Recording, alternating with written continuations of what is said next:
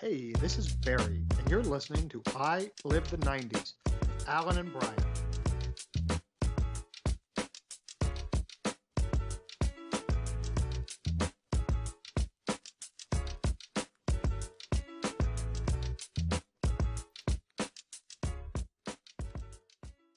And now it's time for the Decade of the 90s favorite segment.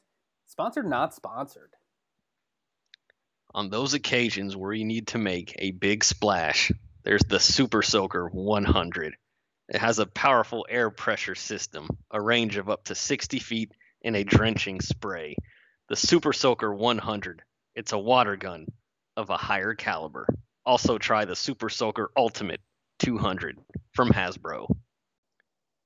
Welcome back to I Live the 90s. I'm your boy Alan. I am back to I Live the 90s after taking a week off dealing with some very, very bad winter weather here. Man, I was out of power for a long time, man. It was rough, Brian. How are you doing though? Much better than you, buddy. I'm a mid-Atlanticer now, so I'm used to weather like that. It's no big deal.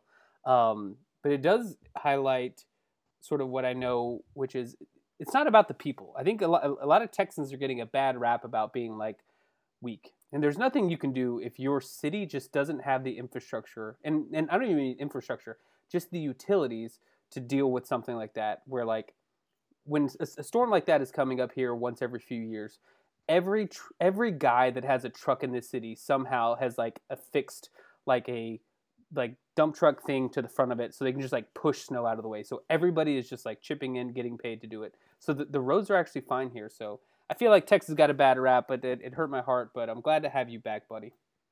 Yeah, good to be back. It wasn't even an issue of the roads or anything like that. It's just on the front end of this storm. So like on day one of 5 of just extremely, extremely cold weather for Texas, everyone lost power. Oh yeah. So what do you do when it's day one of 5? You have no power, you have no running water, and most importantly, you don't have the ability to generate heat. Mm-hmm.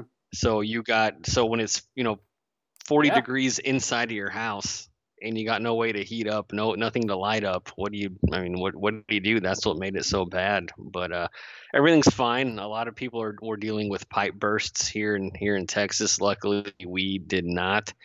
Luckily after 2 days of no power, um, my parents got their power back on day 3. Mm-hmm. So from day 3 to 5 of this cold snap, we were over there for about 3-4 days, and then we came back, turned everything back on. No leaks, no bursts. We got electricity, so we're back in business, baby. Good to have you back, buddy. And thank you to John Schuler and David Coralla. You guys were fantastic for us last week. Got a lot of positive reviews from our longtime listeners that they like Alan and me, but I feel like we've done a good job finding suitable replacements. Yeah, they were great. I didn't get to listen to the episode on Friday morning like how I normally do every week, just because of the power situation. But I did listen to it this past Monday. Great episode. I loved it. Those boys did an incredible job. Awesome. But onward and upward, we have a new fresh episode today. We're going to be talking about Arnold Schwarzenegger. Get in the chopper. Probably one of the biggest action stars of all time. He had a great 90s decade, Mm-hmm. a lot of great movies, a lot of great ambitions, and we'll get into all of those. And we're also going to tell a lot of stories about ourselves that don't really relate to Arnold at all. It's funny because one of the themes of this episode you'll see is just how disciplined and focused Arnold was and whatever he wanted to do. And you'll see in this episode, we weren't really focused at all, but it's still going to be fun and it's still going to be a great listen. But before we get into all that, let's check in with Office Hours with Professor Barry, who sleeps with a copy of the Encyclopedia of Bodybuilding under his pillow at night. Barry, take it away. Thanks, Alan. Good to have you back. And before we get to clarifying and amplifying episode 35, Dallas Sports Controversies, I'd like to do a shout out to our co-hosts from last week, John and David, and thank them for coming on. Now, getting right to the Dallas Cowboys. Mark Stepnoski, who did play offensive line for the boys in the 90s, wore number 53, and is definitely an advocate for legal cannabis these days, so much and so controversially so that his high school in Erie, Pennsylvania, rescinded their offer of putting him in the Athletics Hall of Fame there.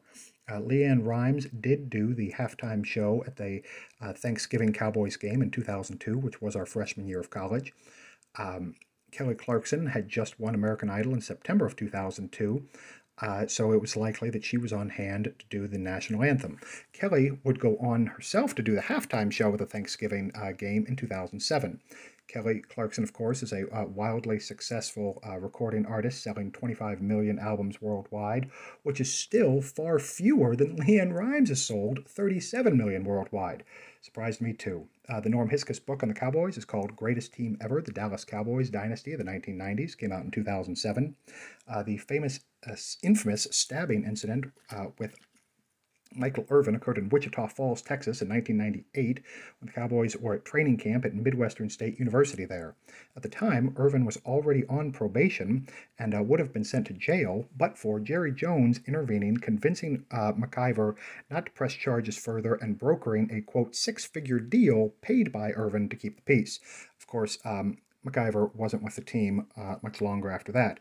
Switching to the Mavericks, who were god-awful in the 90s, missing the playoffs every season that started in the 90s, before making it again in the 2000-2001 season. They did play in the playoffs in the 90s at the end of the 89-90 season, but had a first-round exit.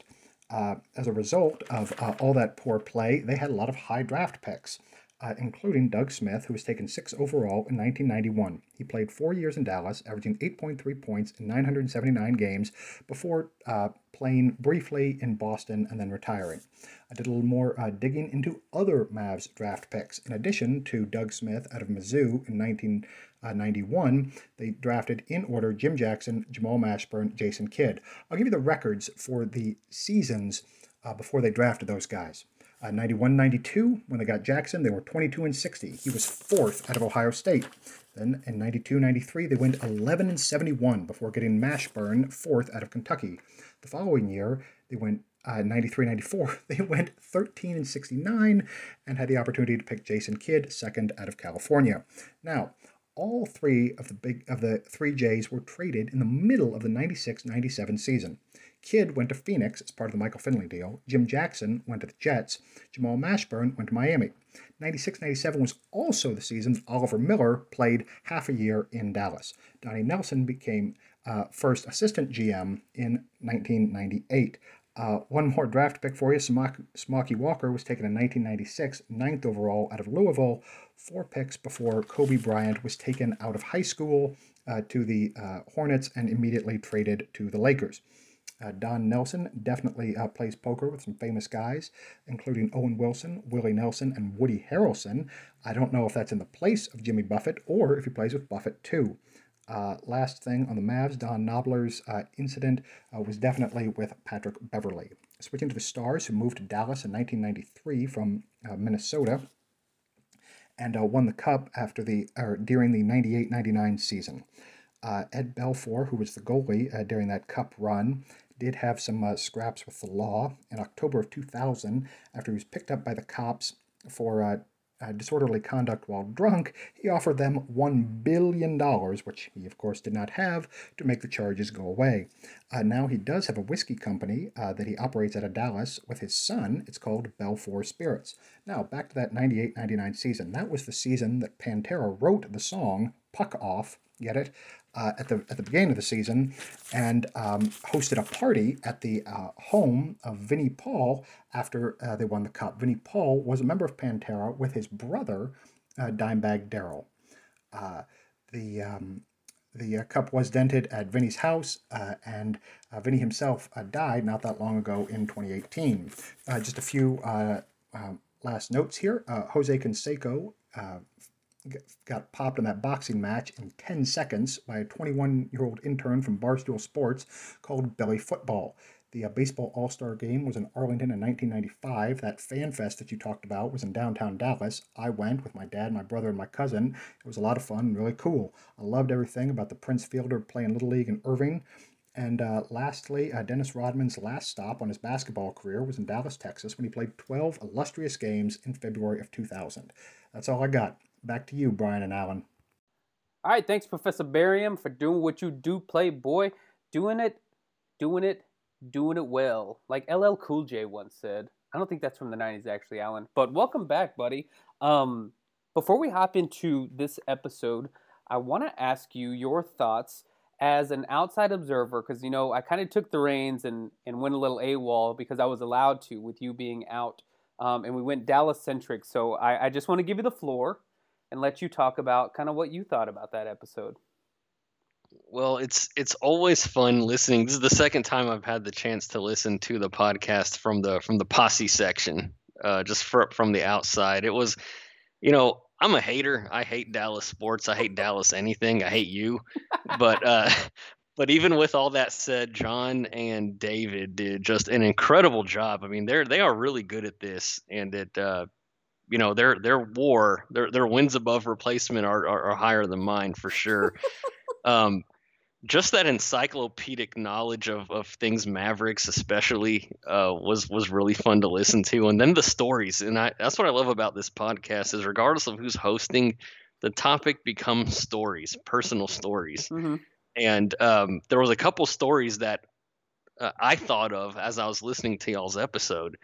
One related to sightings, like celebrity sightings and athlete sightings, like seeing them out in the wild. Mm-hmm. And of course, David's hot dog story. But speaking of the 3Js or whatever you call that tandem in Dallas, I saw Jim Jackson at the Atlanta airport in the gift shop. And on my flight coming back, so basically that same outing, I was there waiting for a flight, saw him, and on my flight back to Houston, I saw Dale Davis wedged himself into a Southwest Airlines seat and he looked very uncomfortable. Also, a better story is seeing Jeff Van Gundy. Okay. I was at me and Zero were at a legal CLE, continuing education. We have to do 15 hours a year to stay active in Texas, keep our licenses. Mm-hmm. And this was a legal seminar on CTE in sports. Oh. It was held at Rice University, and so we went and they just get an hour of credit, have lunch, whatever. We fun topic. So we park, and as we're walking up, Jeff Van Gundy's just standing there at the entrance. I'm like, what's he doing here?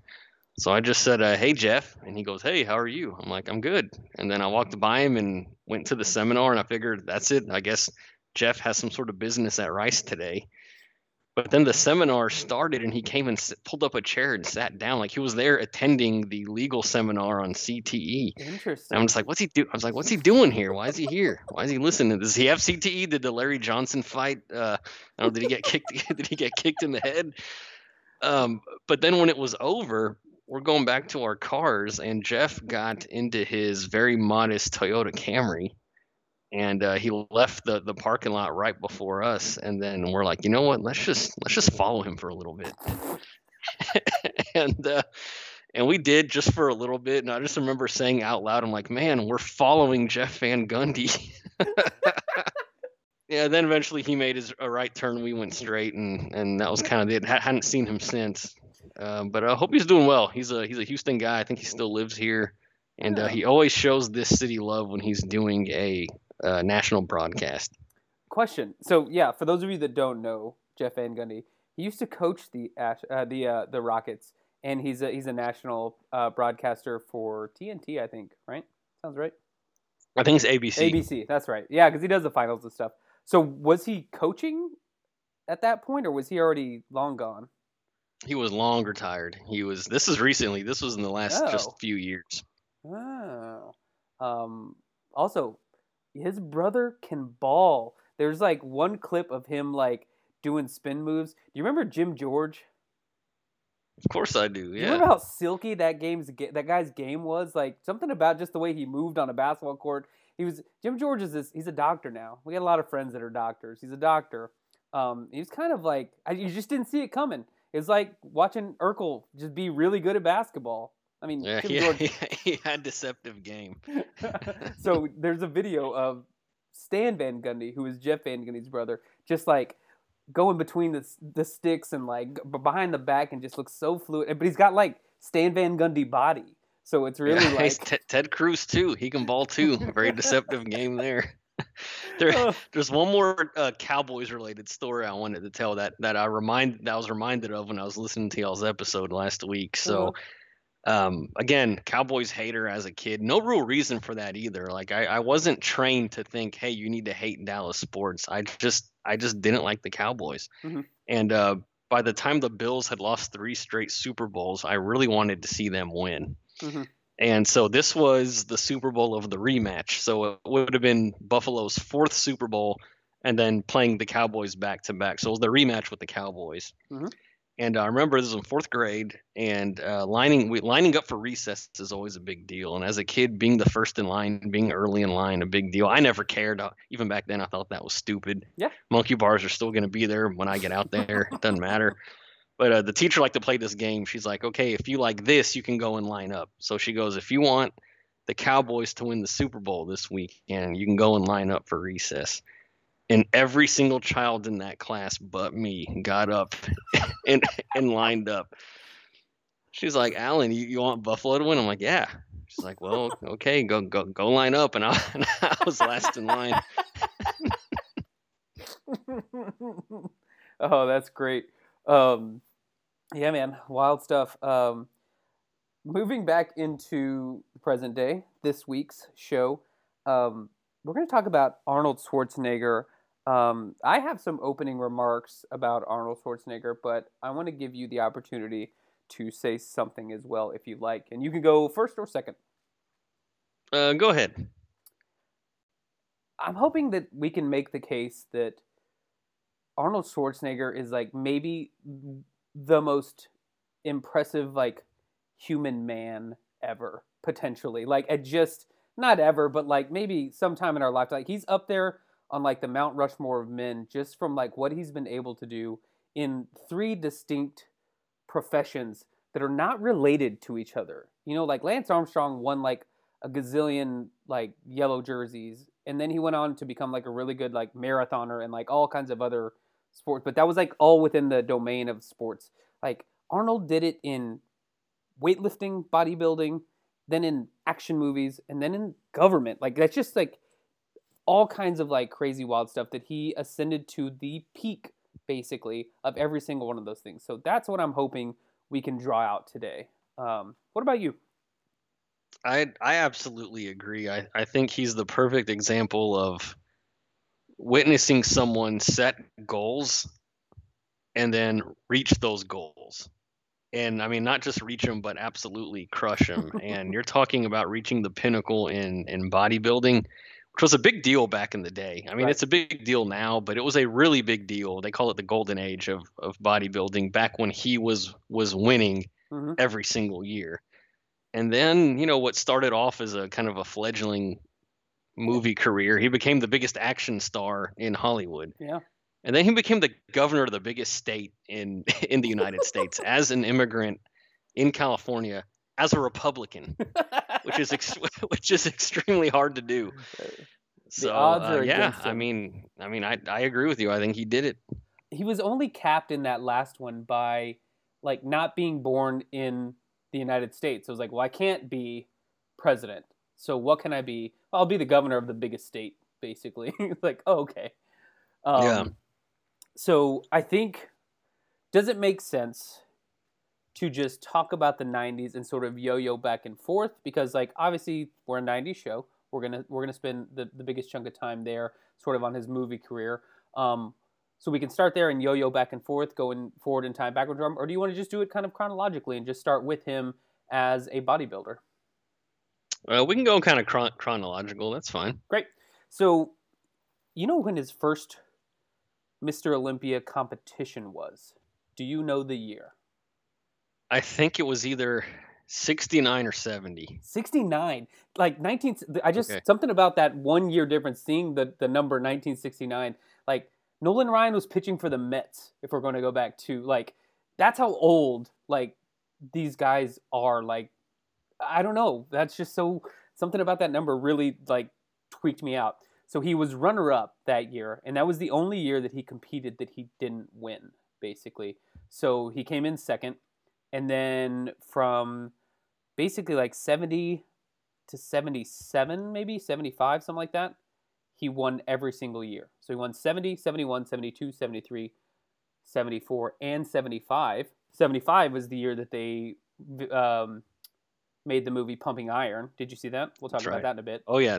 Oh yeah. So that came out in 1977, but it was about his sixth win in 1975, and it was because he was actually retiring. So he had just like run roughshod over Mr. Olympia for that entire time. And then he came back in 1980, 5 years after retiring, because, do you know why he came back? I think he wanted to show that he could still do it. Well, so a little controversy here. Yes, but he was also like getting in shape for Conan the Barbarian. Ah, okay. So he was already just getting yoked anyways. Like, well, I may as well just, like, people didn't know, but he just kind of like entered in, and he ends up winning, and people were pissed.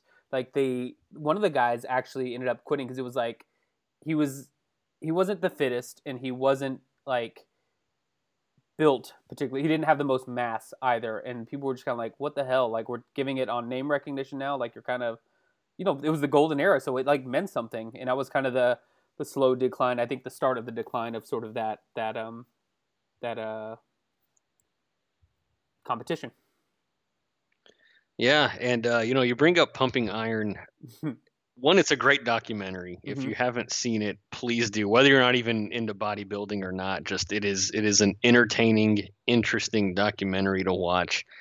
When I watched that the first time, I am not surprised that producers, directors, screenwriters, whatever, people in Hollywood saw that and said, this guy has something. He has so much personality in that movie. Really, he has more personality in Pumping Iron than he did in the Terminators or Predator, really a lot of his kind of earlier 80s run movies. Some of the characters he played are kind of dry. They're not funny. He's more jockey.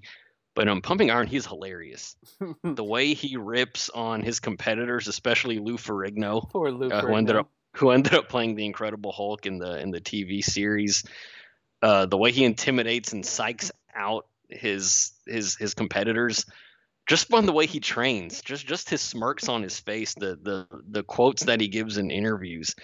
There's I won't get into it, but there's a very funny soundbite that he gives in an interview when he just talks about the sensation that he gets when he's lifting weights. I'll let y'all look that up Yeah, you can Google that. But he had a charisma, man. He had a charisma. He had a presence. Just the way he poses on the stage, the way he talks, the way he did his hair, the clothes he wore. I mean, he was confident. He had charisma. He was funny. He had personality. No surprise at all, going back and watching that documentary, before he ever became an actor, they would have a great career in acting. Yeah, man.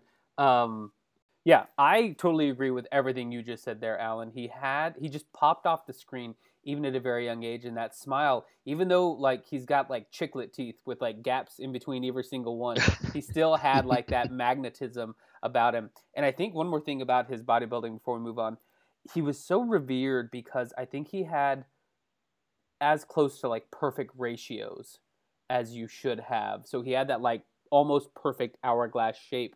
And there's a lot of controversy. I've looked at it too in just being, I don't know if I'm a fan of bodybuilding, but just like fascinated by muscle building, and like they're doing it. Like bodybuilding is not about strength. Like clearly these guys are incredibly strong because they can move a lot of weight, but they're trying to physically sculpt their bodies. It's bodybuilding.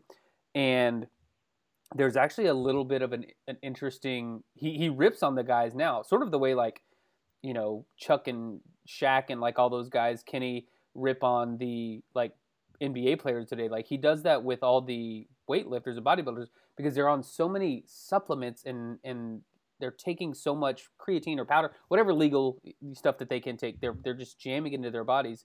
and they all have like kind of a gut. So that gut has gigantic like 6-pack muscles on it, but it is like a bulbous form. And if you go back and look at guys in his era, they're all actually very svelte and thin, and they're, you know, it like smooth transition where like they have muscle there, but it's not just like packed in. I don't know. You know what I'm talking about? It's yeah, they call that there's kind of there's classic bodybuilding and there's modern bodybuilding. And classic bodybuilding was that classic Arnold Schwarzenegger kind of look, that kind of triangular Yeah. kind of form. You're not bloated. It's Yeah. just smooth, just classic, well built muscle, good definition. Whereas today it's more, I don't know, bulbous. I don't know how to describe it, but you see every Freakazoid-ish. little kind of muscle, and it's almost like looking at a cadaver, but with skin on it that can walk and talk.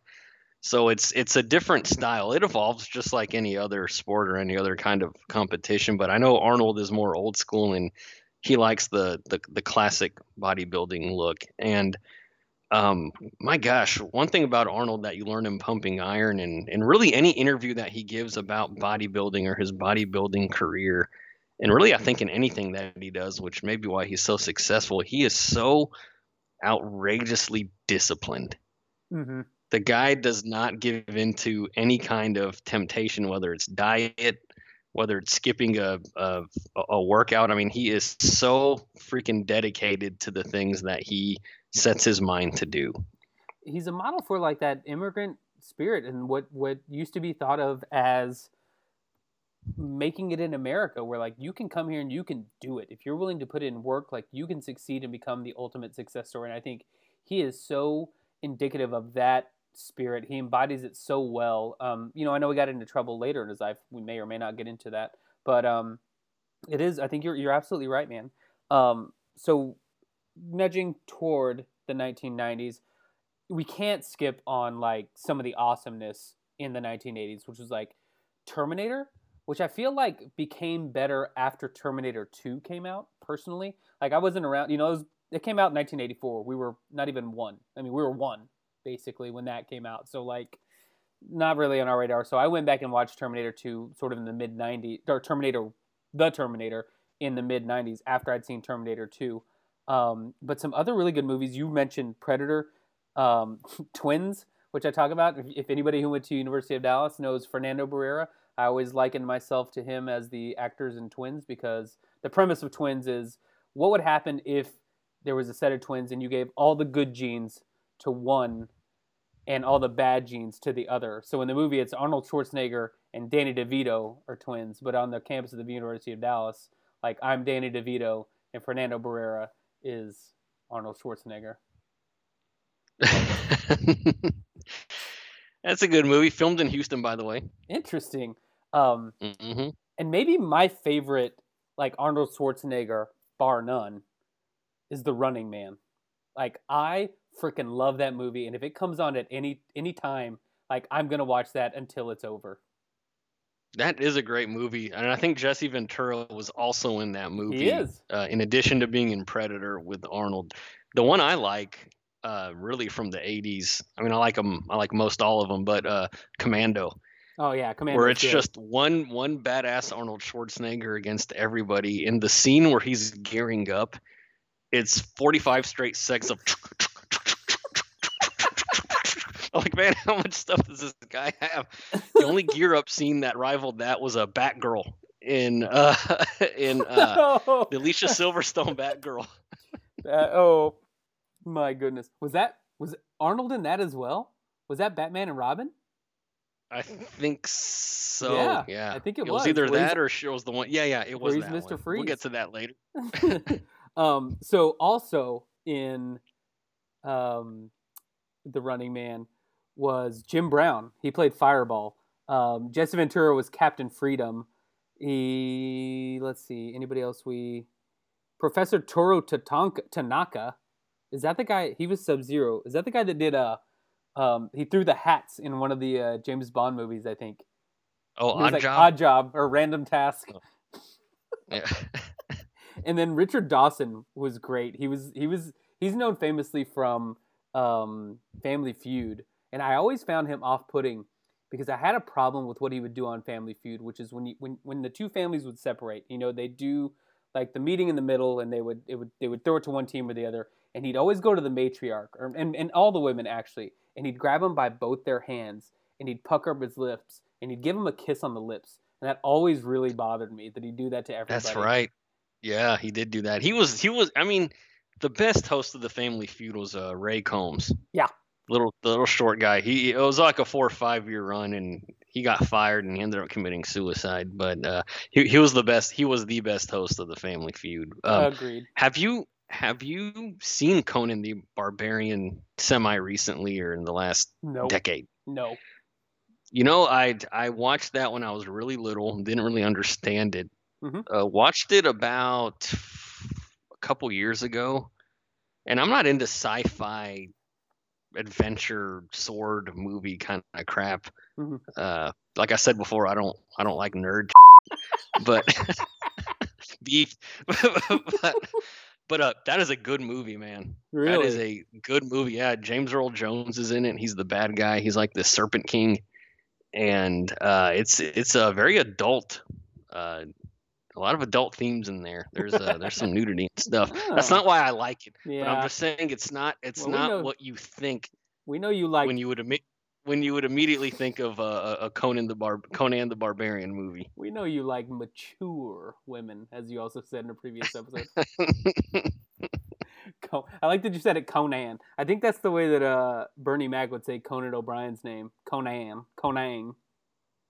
Well, I think it is Conan for the Barbarian? Destroy the Barbarian. I just think it's Conan for Conan O'Brien. I think he hated when people called him Conan.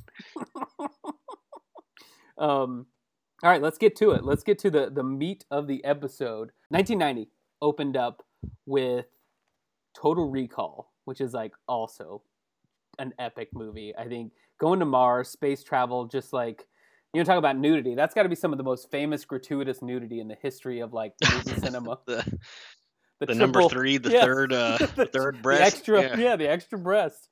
That's just like folklore. Like it's just written off in cinematic history. But a good movie. I think an interesting concept. That death scene, like that stuck with me even then. It came out in 1990. I saw it sometime in the mid 90s, like on HBO or something late at night. And that death scene where his eyes, like his face shield breaks on Mars and there's no atmosphere, and like basically his face like gets bulged out in his eyes and and you can just hear his it's an awful death I scene. gotta say, like some of these movies, so Total Recall and even Terminator 2, mm-hmm. It's not so much that Arnold's performance is just so damn good in those movies, but he chose his roles very well. Mm-hmm. And the movies that he participated in were very cutting edge as far as like special effects, technology, action. Like there was nothing like Total Recall before that movie. There was nothing like definitely nothing like Terminator 2. Yeah, man. Before that movie. So that kind of helped launch his stardom, but when you dissect his individual performances in those two movies, yes, they are good. I'm not going to shortchange him. I think considering his abilities, he was a very good actor in both of those movies. But, picking a movie like that versus, I think it's unfair, but a lot of people make comparisons to Sylvester Stallone. Like Sylvester Stallone's technology special effects movie was Demolition Man. Yeah. Okay, good movie, but man, that does not hold a candle as far as the quality of the movie and how good the movie is to Total Recall or Terminator 2. Oh, ooh, man, oof. We might need to like change up the format. I'm not saying it's a bad movie, but I mean, come on, the 3 seashells joke can only take you so far. We might need to have it. That might have been something we could have done. How we did the Tom versus Tom. It would have been a very obvious like Sly versus Arnold Schwarzenegger. But anyway, we don't have to get into that. I do want to go back, but since we already brought up Terminator 2, let's talk about that, and then we'll go back in time a little bit. So Terminator 2 was just one of those seminal movies from the 1990s that just like, it's sort of timeless, and I feel like maybe this is revisionist history, but it's sort of given mass culture this idea of what AI can become, and it's sort of like overlaid its idea onto what we all think presently about where AI is potentially going, which is like the humans are the ones that are building these computers and artificial intelligence, and the whole premise of that movie is that they become smart enough and realize that what's actually holding them back in the inefficiency is like humans, so we got to destroy humans. And that's sort of where everybody is today. I mean, we're all thinking about like Skynet, and that's where the future is going, that these robots are going to be smart enough that they're going to realize we're actually the problem, and they're just going to like kill us all. Oh yeah, and I mean it's that's a very good point because right now, I mean, I think it's more like social media. We're Mhm. very suspicious of who's listening to us, who's watching us. Mhm. You'll be talking out loud about fishing gear, and then you open up your Instagram, and there's an ad for Dick's Sporting Goods. So yeah, I mean, there's Deeks Yeah. as a wait. I gotta hang on. I gotta explain that. So. So Dick's Sporting Goods, it's a real store. I don't know if you have it in your region. They're here in Texas, and me and Zero again, man. This boys get shout outs left and right. You're the man. one that shouts him out. I don't even like that guy. He doesn't. I don't like him either. But we go to a lot of Texans games. We had season tickets for a long time, and there was a gentleman that sat behind us every game, and Mhm. he had these really cool Texans sneakers. They were blue. They had red shoelaces. These nice Nikes, Mhm. and it's loud in there. So we keep asking him, "Hey, where did you get those?" And it's one of those things where you don't hear, but you really only get two asks. Yeah. So you ask, you don't hear. You ask again, you don't hear, and you don't ask a third time, even though you still didn't hear it. Right. So I'm like, "Hey, man, did you hear what he said?" He's like, "No." I said, "Man, I was hoping you did." He's like, "No." He's like, "I think he said Deeks." Deeks.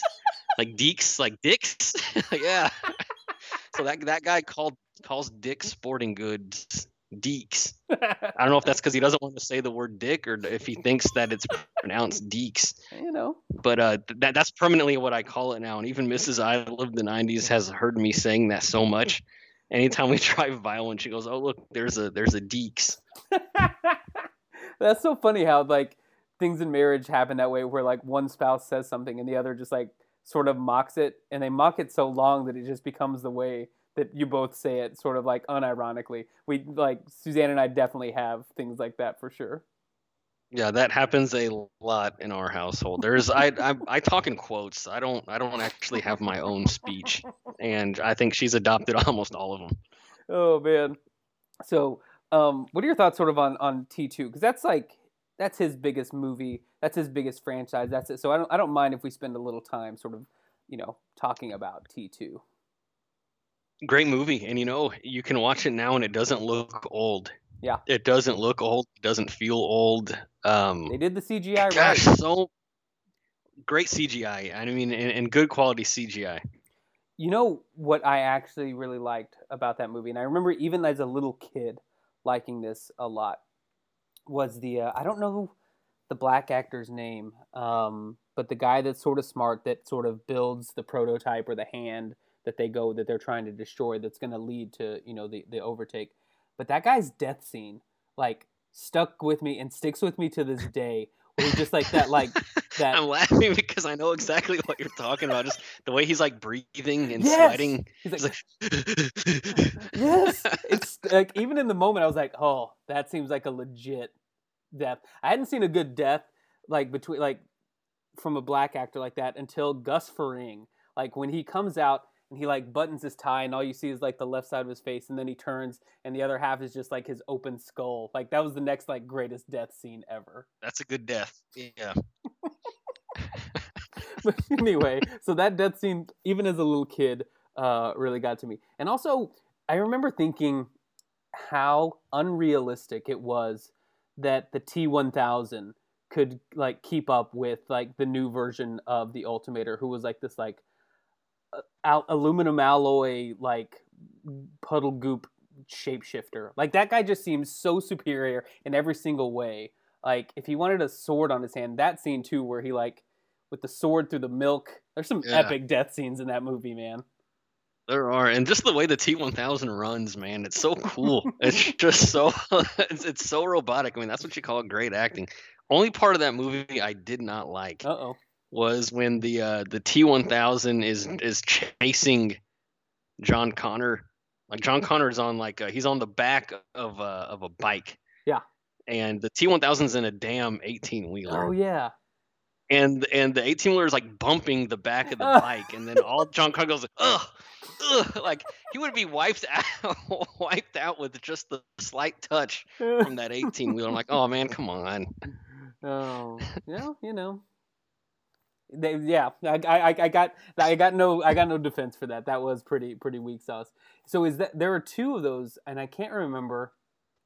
It's actually the same ones that merge, because I have two images of John Connor on motorcycles, because he's got his little dirt bike that he's running from originally, and then that's just not fast enough, and Arnold like shoots the chain, jumps down over, like off the ledge. I don't know what they're in. They're like in it's not a ravine. It's like a man-made, like, I don't know, like exposed tunnel. I don't even know what to like call that. LA has them. There's a system of them, and then he like picks up John off his, like the Terminator picks up John off his little like bike and pulls him onto his own, and the bike just goes under and like gets crushed. That's right. Yeah, I think the bumping was when he was on his dirt bike, which is even more ridiculous. That like moment though, when he's in the back of like the mall and he sees the T. What is Arnold? What version is he? Do you remember? I don't know what he's called. There's a name for it. I thought he was Terminator. The T-1000. So the alloy guy's the T-1000. But when he drops, the bad guy's the T-1000. When he drops the roses and like out of it comes like that pump action like shotgun.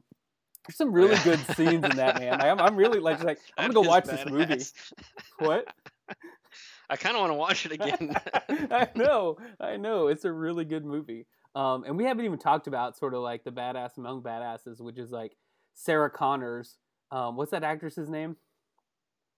Oh, shoot. Linda Hamilton. Yes. Was she married to James Cameron? I think she was in real life.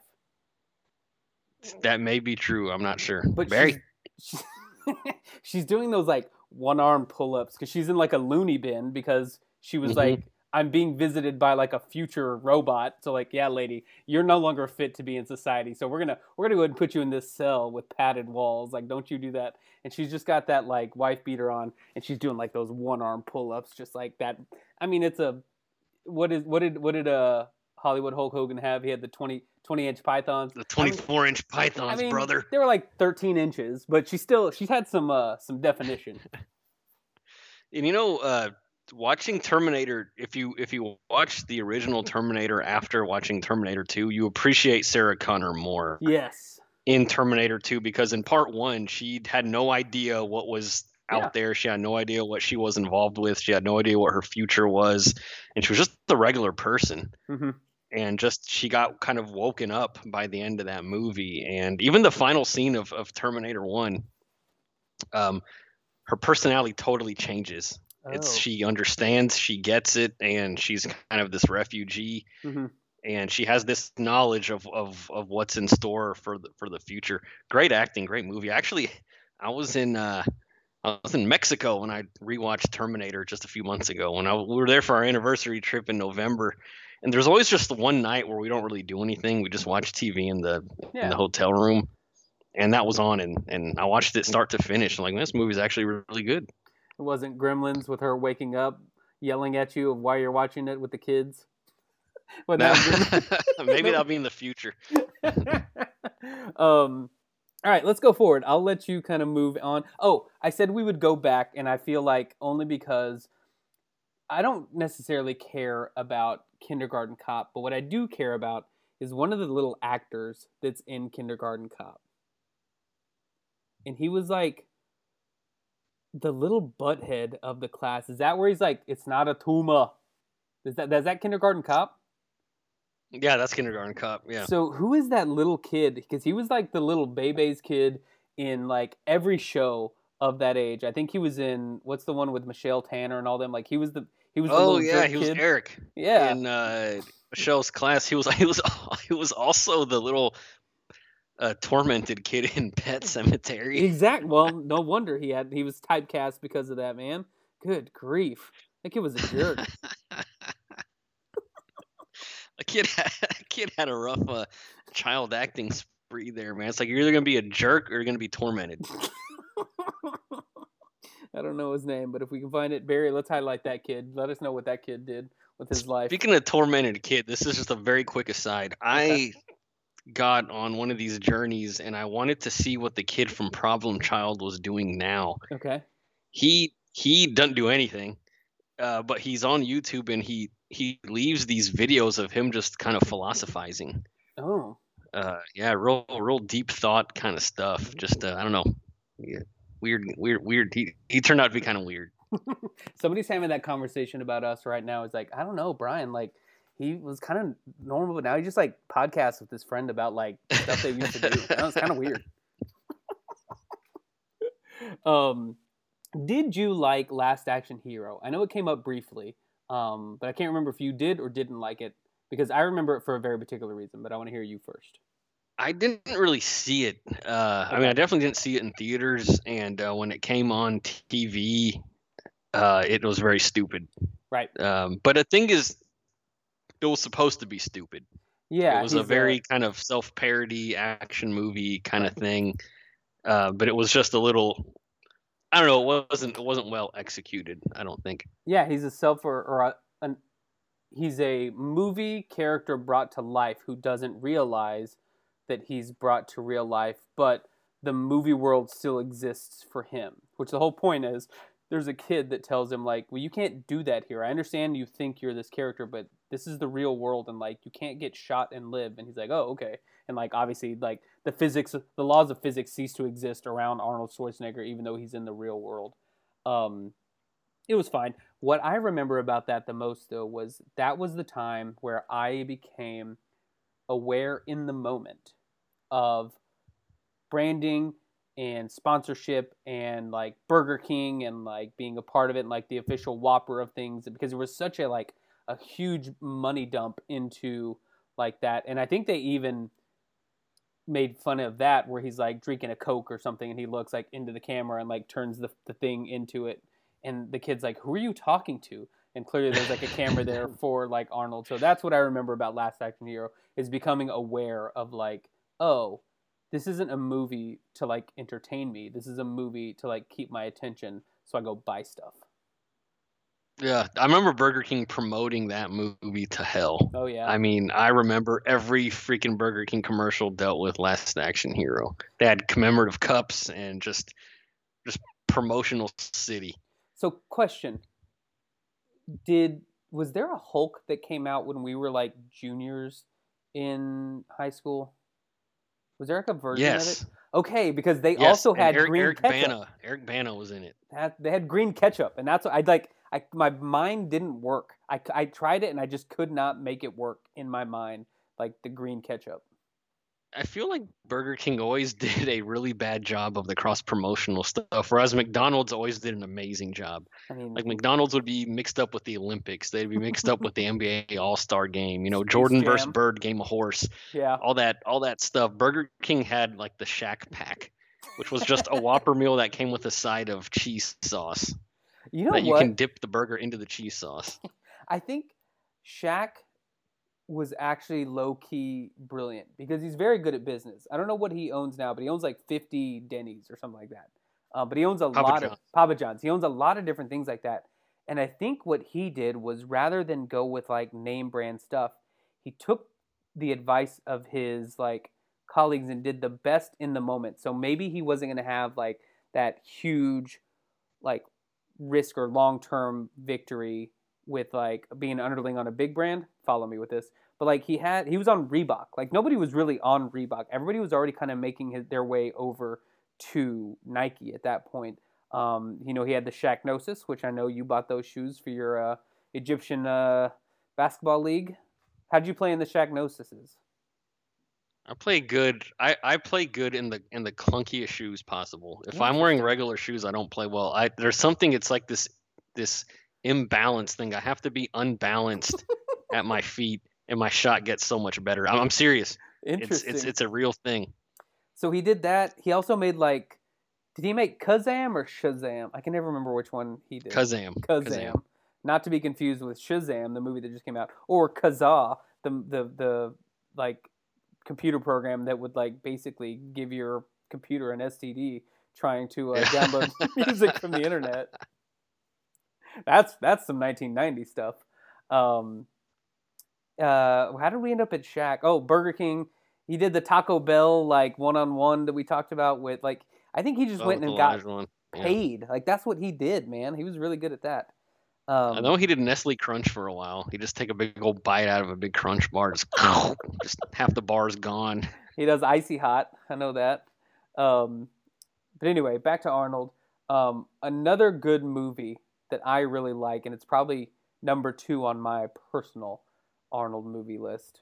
I mean, T2 is obviously just like next level, but I really like Total Recall, and I like True Lies with Jamie Lee Curtis. That's a very good movie, and I watched that about 6 months ago with Suzanne, and I don't remember if she liked it or not, but I think she liked it, and I loved it. I've always loved that movie. Tom Arnold, like, it's great.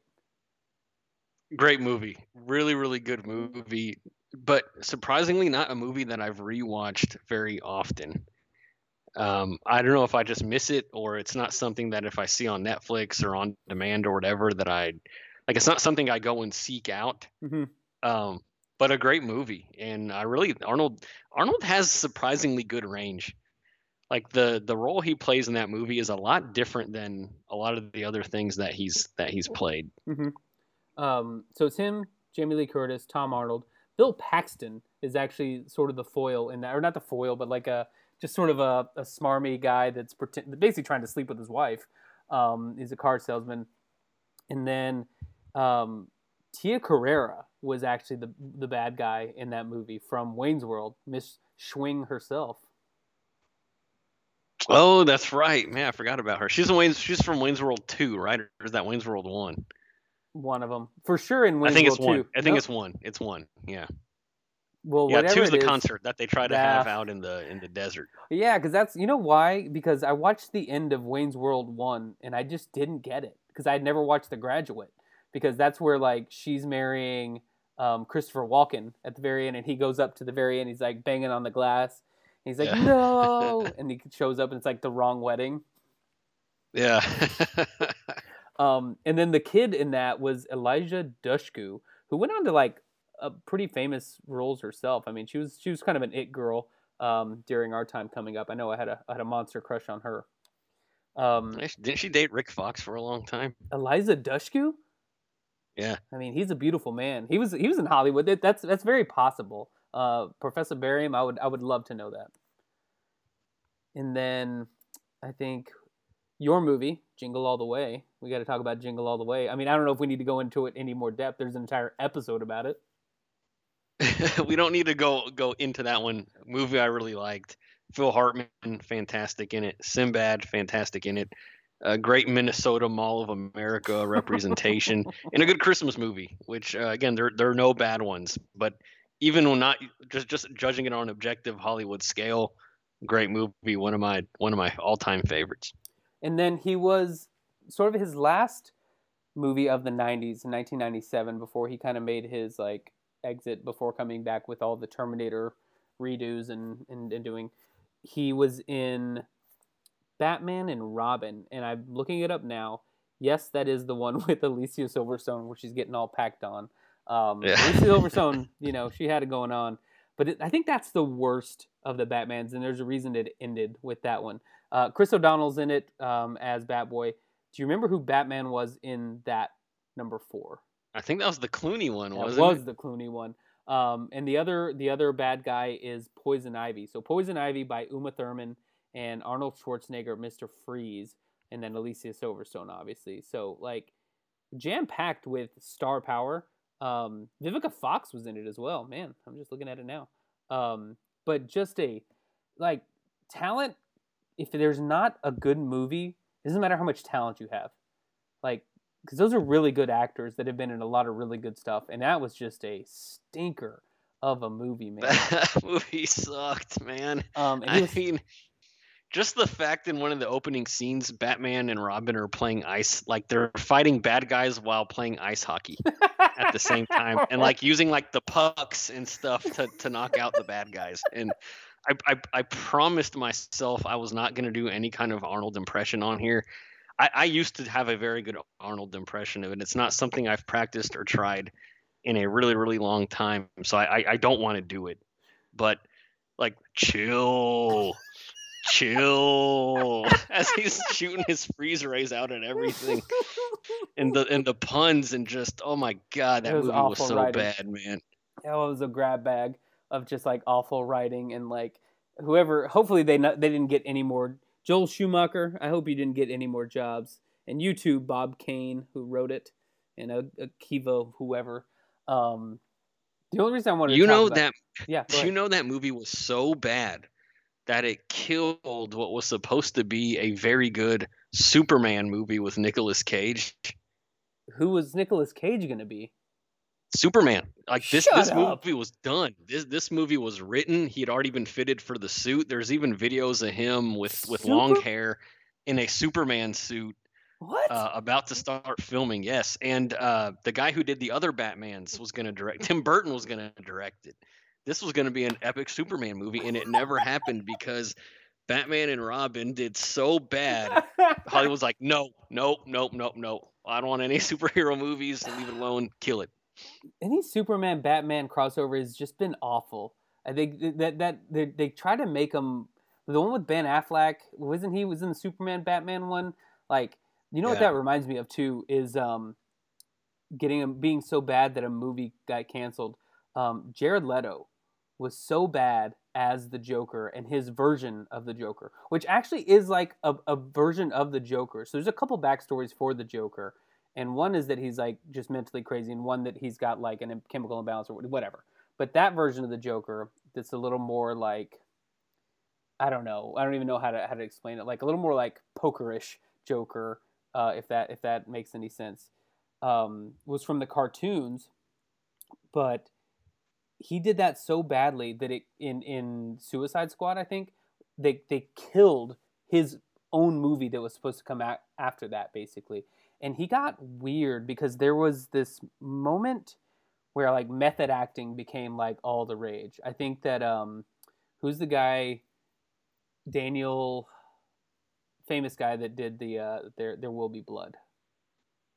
Daniel Day-Lewis. He was known as a method actor. A couple other guys, Christian Bale. So like Jared Leto's like, yeah, I got to be method. I got to get into this character. So he got into the character, and basically just turned into like a prick. He would just like be doing jokes and like leaving rats and people. Like, it gave him like carte blanche to just sort of be like crazy. And he's already a weird guy anyway, so he just kind of like became like that person in real life. And it's like, okay, dude, like, well, you're not being method. You're just acting like an asshole. Like, this doesn't work like this. And it got his. I don't know why he's an actor in the first place. I mean, isn't he the lead singer of 30 Seconds to Mars? Yes, but he was an actor first. So I always thought he was a fraud because you're not a singer, you're an actor. And I think he's won an Oscar, actually. So if we're going to give him his proper his wait, he was an actor before 30 Seconds to Mars? We can dig into this now, or we can leave it to the professor. What do you want to do? I'll let him handle it. All right. Was he? Yeah. So the question, Professor Barry. Also, I call him, like, I don't even call him Professor anymore. I call him Professor, and I don't call him Barry. I call him Barium. So I call him like Professor Barium. I don't know when that or how that morphed, but that's what I do. It's alter ego, man. Just like Stat Boy. We all know his name's Tony Reale. We call him Stat Boy. So yeah, that happened with him too. And what I wanted to talk about with like Mr. Freeze was not actually Mr. Freeze at all, because it was so terrible, which we enumerated.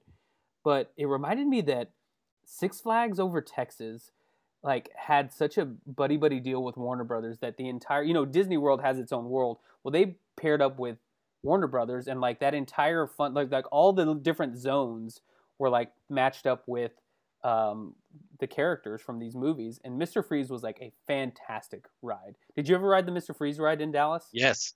That's a great ride. It's because it's so different. So it's a very simple, like, it takes a loop over, it makes another loop back, and not upside down loop, just like a big arc, and the second arc, and then just goes straight up in the air. So you're like looking straight up in the air, and then you do the entire thing in reverse. But what makes it great is like every roller coaster, you have to get to the highest peak first, because it's based on like physics and momentum, and then it carries you down, and then each subsequent like rise is lower than the one before, and that's what keeps the momentum going. You go, but this one just like electrically rocket boosts you like out of a tunnel and straight up like an embankment. And there's nothing like it that I've ever been. I've had more, like I have another favorite ride, but that one is just like so incredible. Worth like that's the one you kind of just get back in line for as soon as you're done riding it.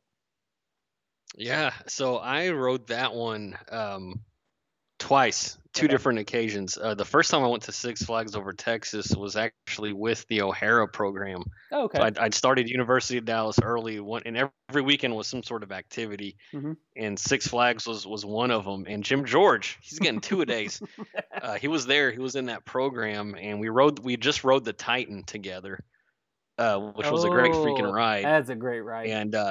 And everything was fine. And then I don't know, we were just messing around. A bunch of us got on the carousel, like the horsies that go up and down.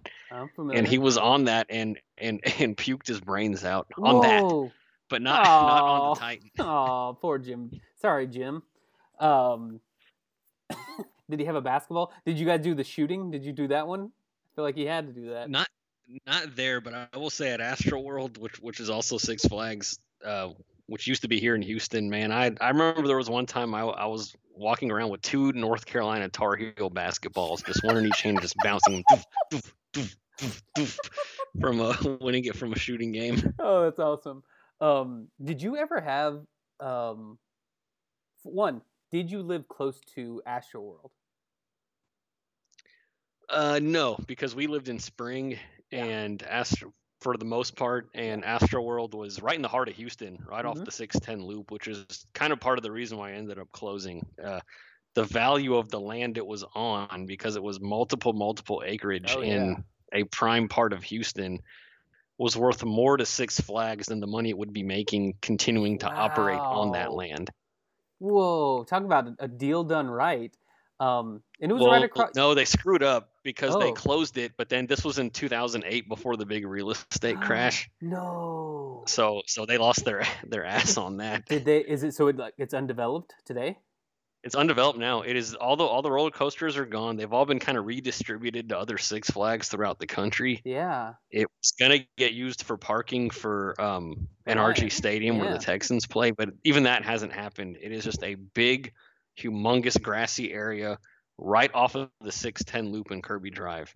I Just wonder. just a pasture. I wonder what year this happened, because for some reason with like Texas sports, and this is stuff that I'm normally good at, I know the names of buildings and where people play, but I will always call it Reliant and I will always call it Enron. Like, and it's not like an intentional, like I'm trying to slight Houston. That's just the way it was like imprinted on my mind, and that's what I call it. Yeah, I mean, shoot, Globe Life, AmeriQuest. Those are I all the mean, same. just call it the AT&T. I mean, it's Man, that's wild about that Six Flags.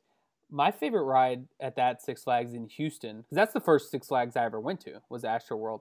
And the first time I went, I wasn't big enough to ride the Viper, and it really bothered me because I really wanted to ride the Viper's freaking fun, Viper. man, because you go through those dark tunnels. Yeah, that's a great roller coaster. It goes up. Any roller coaster that went upside down was just like, that's it. That's the seal of approval. That's all I needed.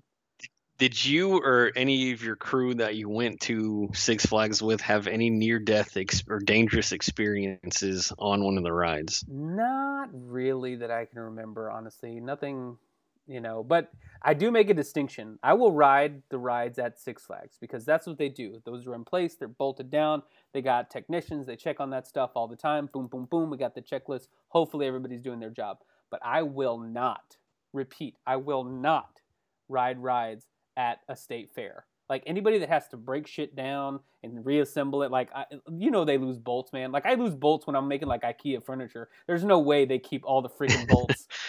Like the Carney rides, you're not gonna get on the Carney ride. I don't blame you. I love the fair. I will go to the Midway all day. I'll go see like art events. I like the car expos. I'll do everything at the fair. Love it, but I will not get on a ride. I don't blame you. I'm with you there. I'll eat the food. I'll play the games, Mm-hmm. but my body isn't getting on anything that creaks and moves. Oh, can I tell another amusement park story?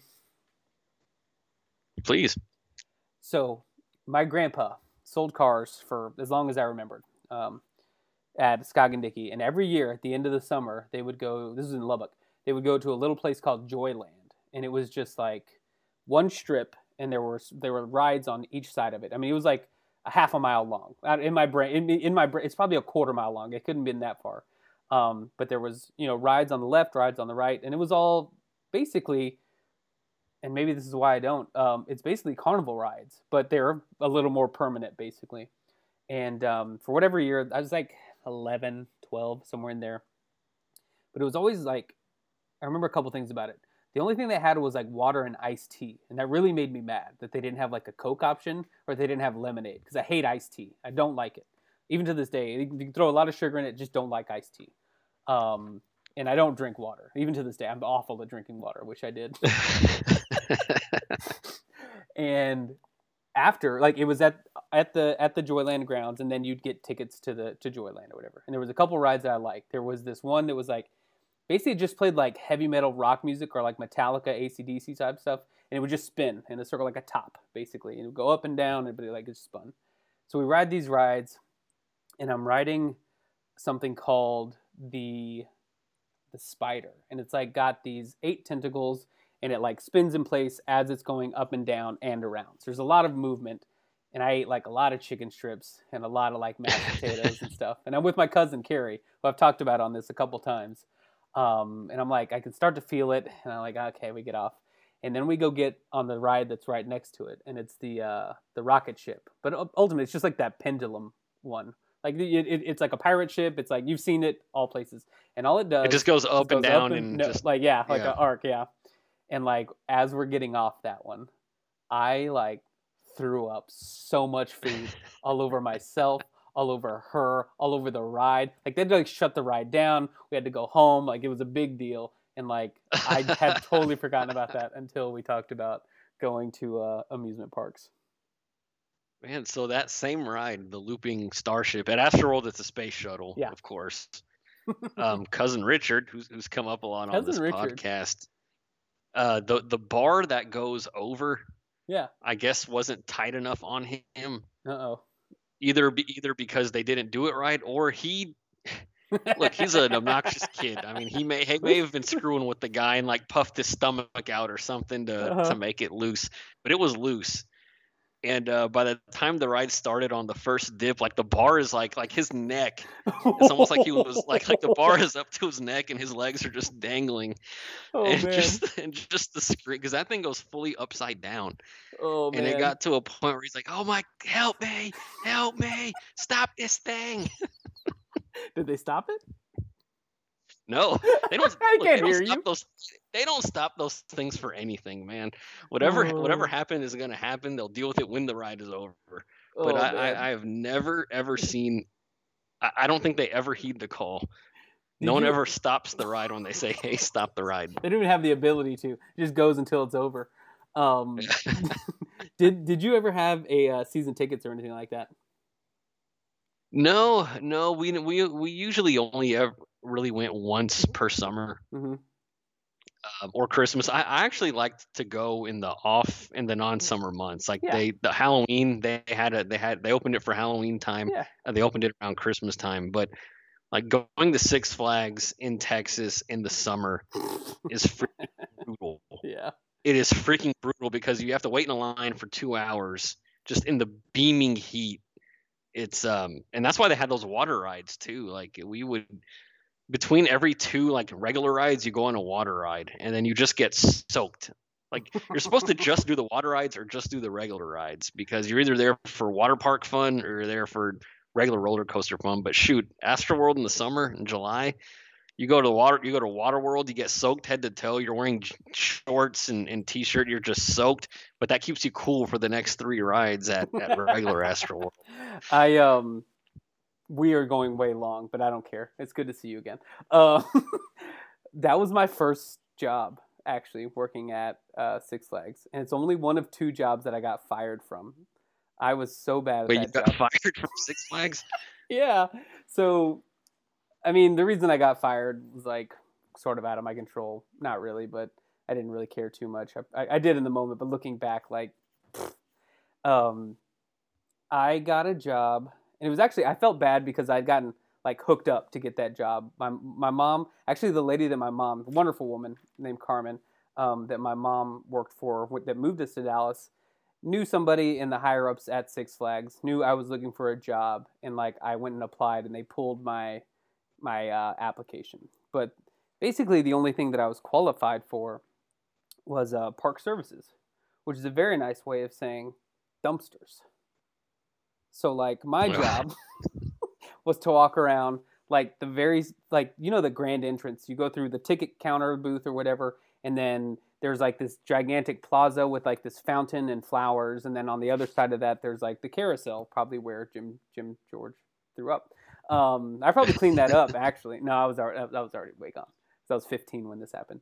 And my job was to push this gigantic, hot, smelly, like roller dumpster, and I'd have to go and just empty out all of the freaking like canisters. And it's like the last one that everybody dumps all their stuff in as they're leaving the park too. So it's just like the 1/3 of it is just like Coke. It's like a super suicide. It's like the Coke, Dr. Pepper, Diet Coke, Sprite, like slush in the bottom. And the worst part of it was you have to wear these like red polos, and it's not like moisture wicking polos. It's like these like heavy, dense, like whatever the like 1,000 count sheet version of like red polos is. It's like hot. And then khaki shorts, but you had to wear white shoes, which was dumb because you work on black asphalt, and you had to wear white socks, but you couldn't wear like ankle style. It had to be those like mid calf, like high up on the waist. So you're wearing white shoes with white socks. They're getting all scuffed up. I was wearing K-Swiss. That's when K-Swiss were a really big deal. And like they got all gnarled. It was hot that summer. It was the worst job I ever had, and I got fired because I had a baseball tournament. And the whole point is you have to work Saturdays and Sundays at Six Flags. And when I took the job, I said, well, I actually play like select baseball. I'm unavailable on like most Saturdays and some Sundays. So like, can this work out? This is my available schedule. They're like, all right, we'll work with it. And there was a tournament that came up, and like, I just didn't know. Like, I just thought they knew I had a tournament. Like, I have a tournament. You should know that. And I didn't give anybody any notice. So I just like left for my baseball tournament. Just assuming like, oh, I'll get a slap on the wrist. And when I came back in like full uniform, and the lady was like, oh no, like you don't work here anymore. Like, I'm gonna need your badge. And then I got like escorted out of the like. Oh man, park. They grab you by the collar, get out of here. I wasn't that bad, but it was like, oh, hey mom, like I don't work today. But yeah, that was my experience working at a hot summer at Six Flags. It was awful. It was a terrible job. That's funny that you got hooked up with that terrible job. I also got hooked up with not a terrible job, but I got hooked up with a job I was terrible at. There was one summer during college, I was looking for a job and had trouble. I was kind of late to the party, so I think a lot of the summer jobs got filled up at the grocery stores or wherever. And my dad is friends with the family that has the Ninfa's restaurants. Oh, yeah. Delicious. Good fajitas at Ninfa's. Yes. And so he talked to them, and they goes, well, we got a location over by you guys. You know, he can go work there. And I was the worst waiter ever. Like, I was bad. I was not good. I didn't know how to balance a tray. I wouldn't even use the tray stand. Like I would bring the food on a tray and set it on a table, and then I would shuttle the plates back and forth. And I got orders wrong. I mean, just it was so bad. But because I was kind of like their boy, they couldn't do anything to me. So like the family, none of the Ninfa family members actually worked at that location, but the managers knew that I was one of them. Like You're that. Fredo. Oh, the Freaking Ninfa family sent Fredo. him here. So it's like no matter how bad he screws up, we can't really do anything with him. But I showed them mercy. I quit after like 3 weeks, where they didn't have to fire me or anything. Well, it makes sense. You do your best work off balance. You said it earlier in this show. You need to be off balance to shoot. You probably had to be off balance to be a waiter. That's probably, man. I hated it, man. I hated it. But there was one time I was working closing, and someone did not pick up their massive to-go order. They just never came and got it, and it was just me and the manager at that point. The manager's like, "Hey, you can have this if you want."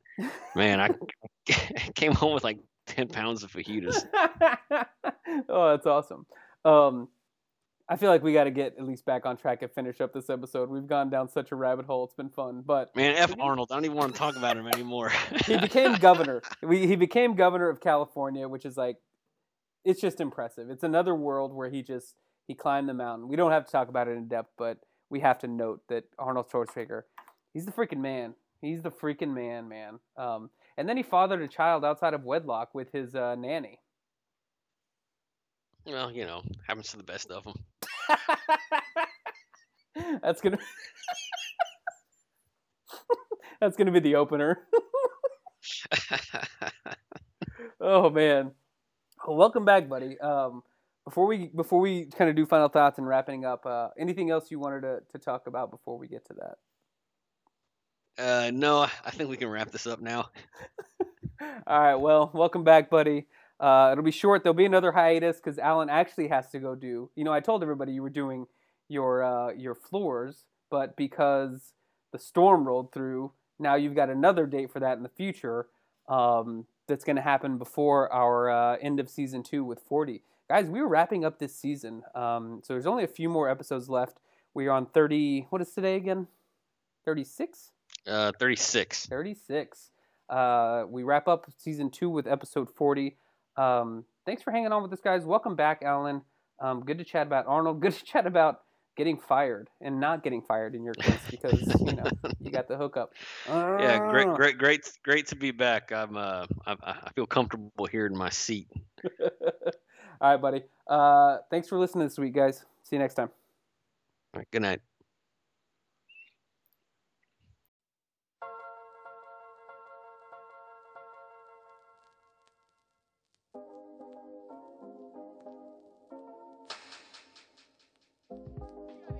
Thanks for listening to I Live the 90s.